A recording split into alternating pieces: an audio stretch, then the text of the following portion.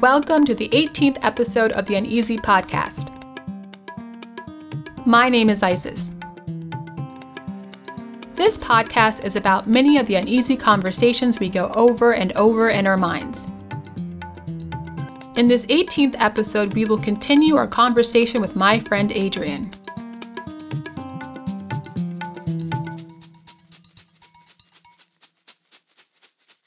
Adrianne produces the YouTube channel P4CM. Please visit p4cm.com for more information. You can also view their content on their YouTube channel, Facebook page, Twitter, Google+, Instagram, all under the same name.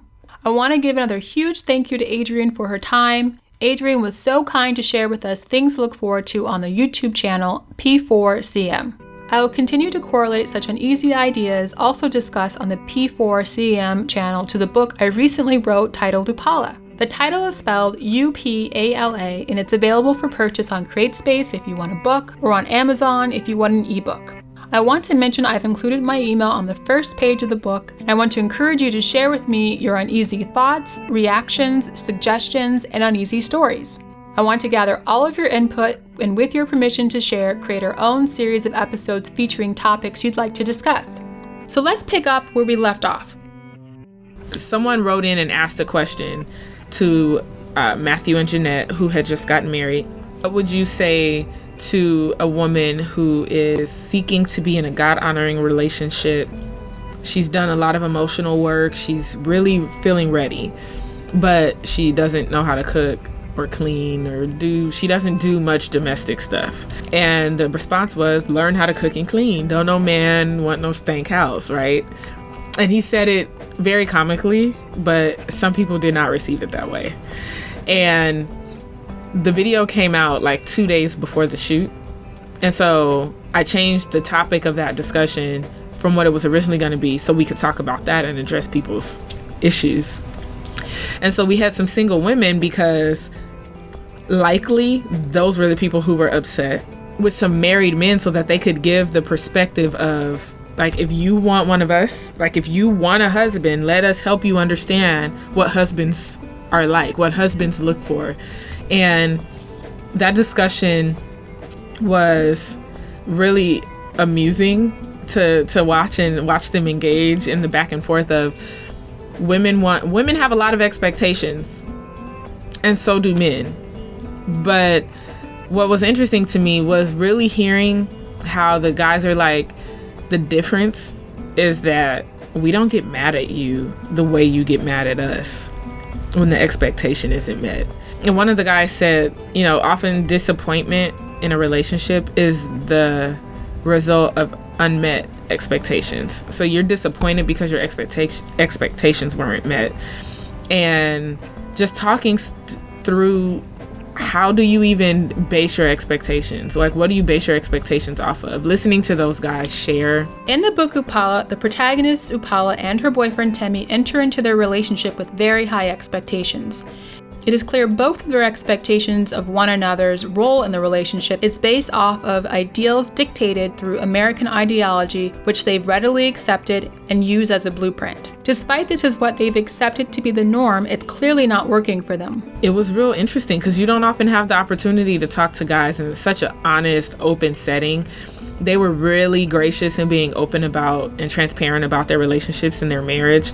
But my takeaway from that it was almost 2 hours of a conversation, was the host asked, what is something about you that could have been a disqualifier for your relationship? What is something that your wife could have looked at you and just said, no, thank you? But she stuck it out. This may sound cynical, but anytime I've had an expectation for another person, whether it be a friend, someone I'm romantically involved with, or family, that expectation seldom gets met, and it negatively affects the relationship. I believe having expectations is another means to control. We have set boundaries and a clear idea of the outcome. I have come to accept the only thing you can control is yourself, and you will only make yourself go insane by keeping up expectations of others. And listening to those dudes answer that question, it just sort of made me think about my own standards, what I have been so willing to overlook that. You know, one of the guys said he used to smoke a lot of weed back in the day. I was shocked hearing him say that because I know him. I'm like, really? He's like, yeah, my wife used to think I was gonna do drugs because I smoked so much. I smoked a lot of weed. When you first decide to make a change in lifestyle, the old lifestyle is often calling you back. And I think that might have been her concern, like, I don't know though. And she was willing to back off and just sort of see what was going to happen. And a lot of women are not so willing to just back off and see what's going to happen. A lot of women want to control what is happening, and we nag and we ask 100 questions, and you know, we don't extend that same amount of grace that we would hope a guy would extend to us. And his wife did that, and it was an encouragement for him. He said to continue to not, because she was so willing. She put so much trust in him, trusting him to not be who she was afraid he was going to be, that if she was going to instill that much trust in him, then he didn't want to betray it. And it was just awesome to hear that there are guys that really do care about the fact that you've given me all your trust, so I'm not going to betray it. Especially for a guy who is in his mid to late 30s, referencing himself in his early 20s, because he got married in his early 20s. To be able to very clearly speak about where he knows his wife could have just been like, nope. And where he could honestly say, I would not recommend my old self to my wife, even though she is my wife now and she chose to marry me. The way that I feel about my wife now, I would not want her to date me back then again.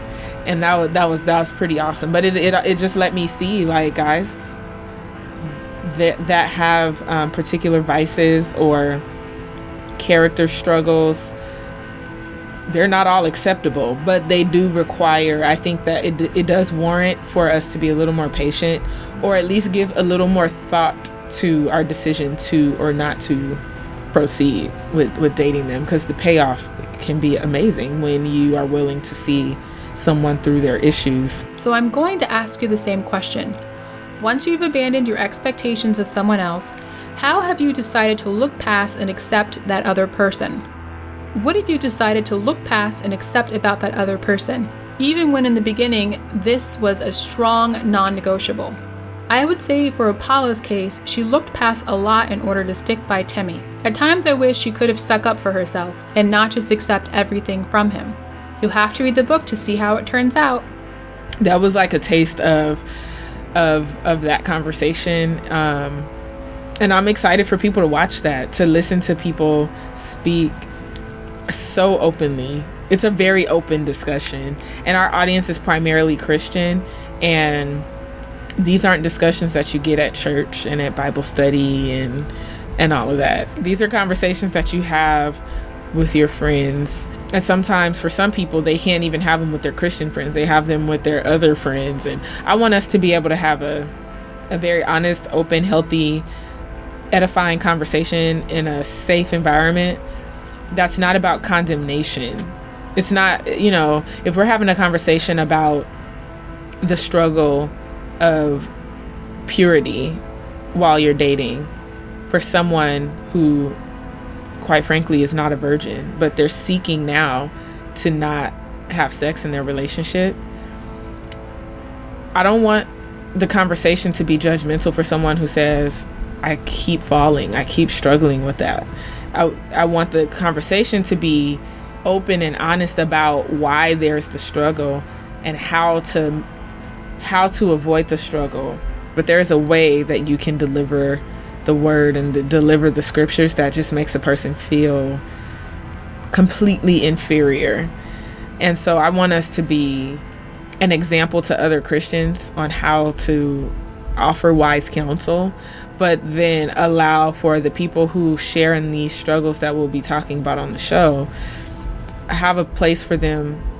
I want them to ultimately come looking for the show to see what the topic is and to sort of get some of their own questions answered. And a lot of these topics I pulled from my conversations with my friends, and I have a lot of married friends now and I just listen to them talk about the things that they go through.